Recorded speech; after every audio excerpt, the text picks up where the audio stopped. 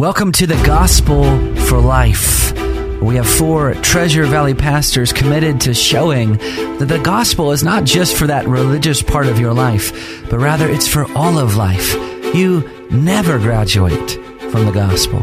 I'm Josh Bales, pastor of the Well Church, here with Russell Herman, pastor at Cloverdale United Reformed Church, Phil Moran, pastor at Christ Presbyterian Church, and Jonathan Van Hoogen, pastor at Dayspring United Reformed Church. Now, if you'd like to find out more about us or catch past broadcasts or get information about our annual conference, you can find us at reformationboise.com.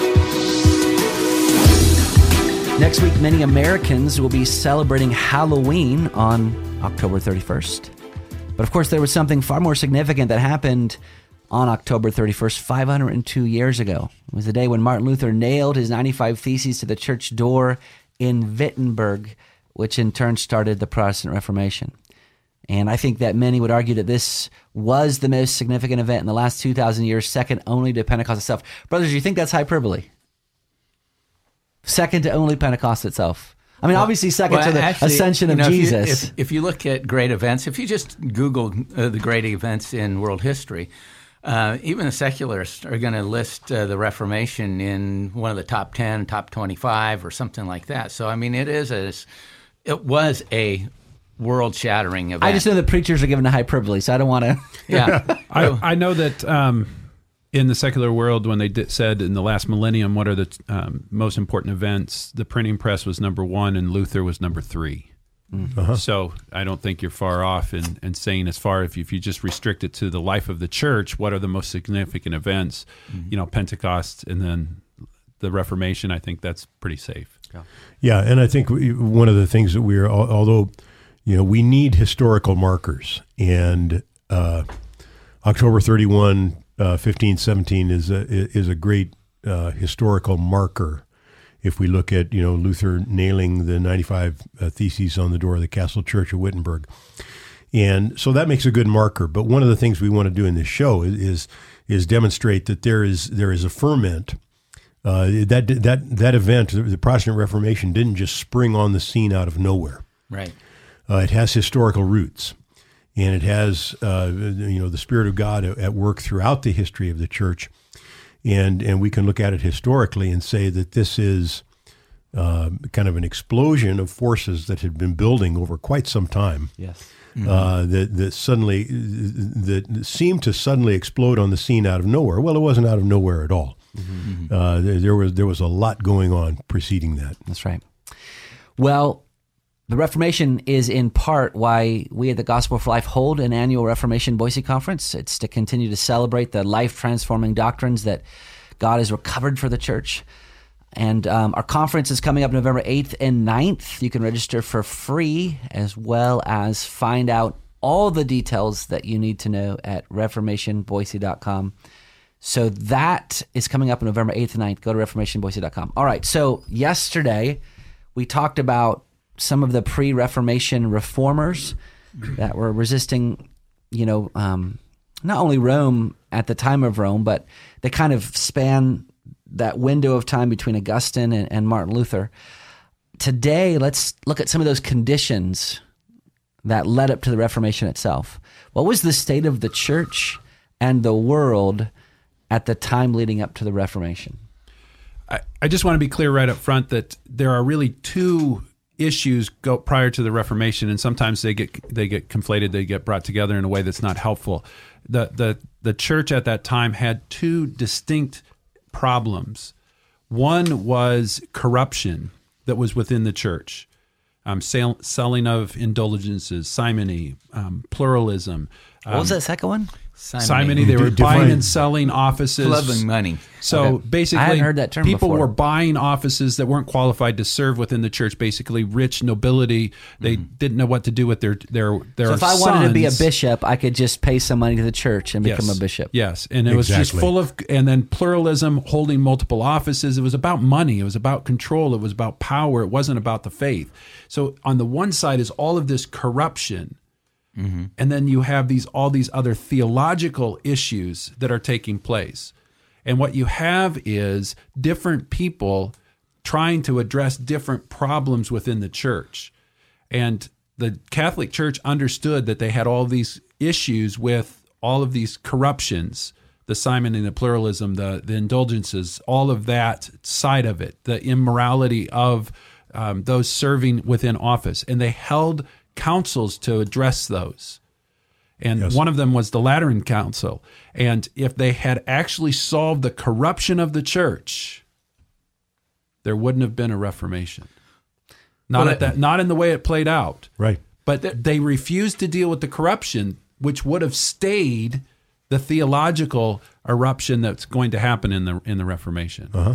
Right, and the opposition to the popes and those in authority, was met with some deadly force, and part of that actually grew out of the Crusades. In fact, the Crusades became a tool to to address Muslim aggression in the Holy Land. And so, you have 4 crusades that take place between 1000 and 1300.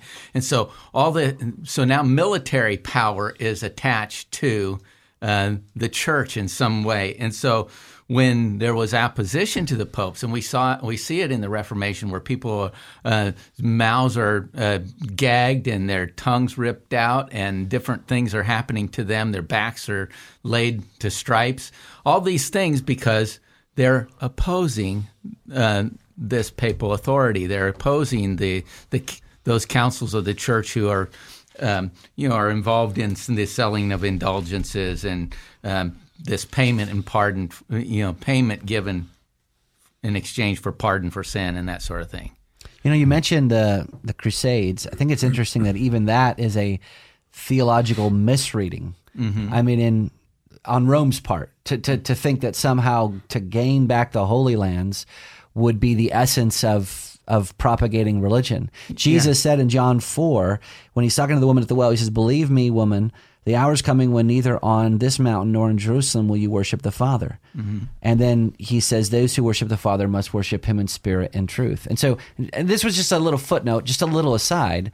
Even the Crusades themselves were a mishandling of the Bible. And the way they financed the Crusades was the selling of indulgences. Yeah, so all these things were setting up this big debate that Luther would have when he nails his 95 Theses on Wittenberg Chapel door. Phil, can you tell us what an indulgence is? Because I don't know how much of our listeners would know that. Well, sure. It was a fundraising tool that that's a nice way to say it. Used in a highly manipulative fundraising tool. But that's exactly what it was. It was fundraising that used in the medieval church. That they held a doctrine of purgatory, and that if you were not completely saved, or if you still had some sins to be gotten out of you, you spent however many thousand years in purgatory.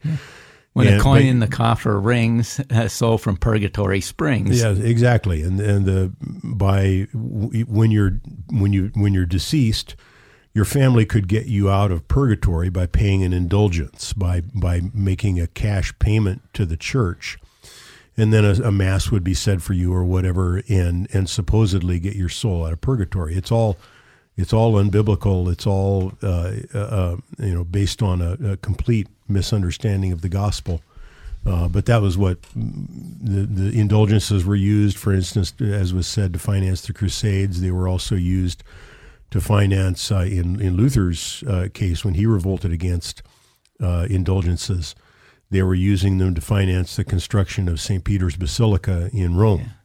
Yeah. And the question was, if the Pope could do this for money, why didn't he just do it out of love? Why didn't he do it? If he could do that, why not just do it? Yeah. Sometimes people will say, well, the church wasn't as bad as what maybe we are making it out as Protestants. I would just say that go back to the literature of the day, the literature that would follow that time period. There was a book written by not a believer, Boccaccio, called the Decameron, which is 10 people telling 10 stories a day, or telling a story a day for 10 days, which means it's 100 stories, 100 short stories. And throughout that, you get a depiction of what life was like in those centuries just prior to the Reformation. And in those stories, it is oftentimes making fun of the church for the the absolutely gross immorality that was taking place, the illiteracy of those serving within the church, all of what we're talking about, the buying and selling of offices, the buying and selling of pardon from purgatory, all of that is in the stories that they're telling. And that's a secular work. Yeah. Eventually, Boccaccio does become a believer and renounces his own book, the Decameron. Yeah. But it's depicting just how messed up the church was. Yeah. And that's just talking the morality of it. Right. We're not even talking theology. Yeah. That's just the morality of the issues facing the church. One of the things that was happening during that period of time, Christianity was tended to be very formal, very external, very outward. In fact, one of the theological problems was just basically do or be damned. You had to merit something in order to receive justification. And so there was a great problem. There was some doctrinal confusion that was going on as well. People really didn't know what to believe. They had to do something, but they were not being instructed there.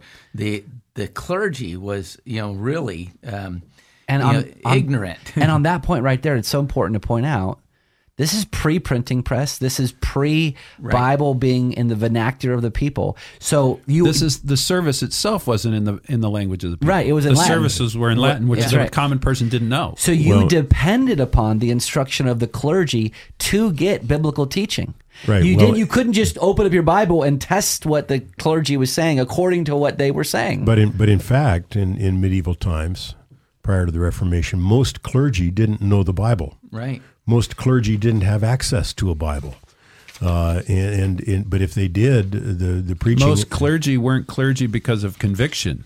Right, and it was the practice of simony, as you mentioned earlier. The people were given positions, but the crisis that leads to the Reformation is often described as a crisis of authority.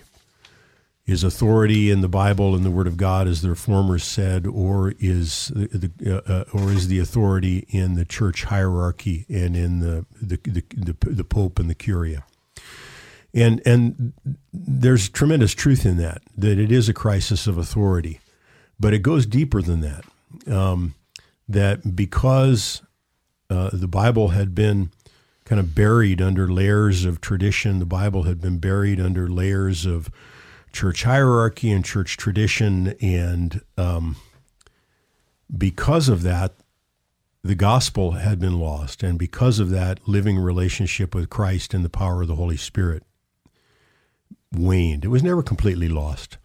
But what happened in what began the revolution, and it begins a couple of generations even before Luther, and then he inherits it, is that people like Wycliffe and Huss, because they discover the Scriptures and they begin reading the Scriptures, they discover there the living Christ and the good news of the gospel that he brings and the power of a living relationship with him. And that's what revolutionizes the church. That's right. That's the ferment that leads to the Reformation. It's a spiritual renewal. The Reformation is not just a cleaning up of the bad practices of the church. Right.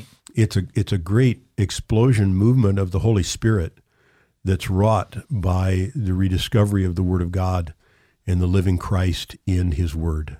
Or to say it differently, it's a rediscovery of the gospel. Yes. Yeah. Of how does a person become right with God. Mm-hmm. And that had been lost in the time period prior to the Reformation, that all of a sudden the church in essence was saying you can work your way into heaven. You can earn it. You can merit it. Mm-hmm. And the Reformation rediscovered the glory of the gospel, that you cannot merit. Only Jesus Christ can merit it, and he did do that perfectly on behalf of his people. Amen. Well, you've been listening to The Gospel for Life. For all the details about our upcoming Reformation Conference, go to reformationboise.com. We hope to see you there.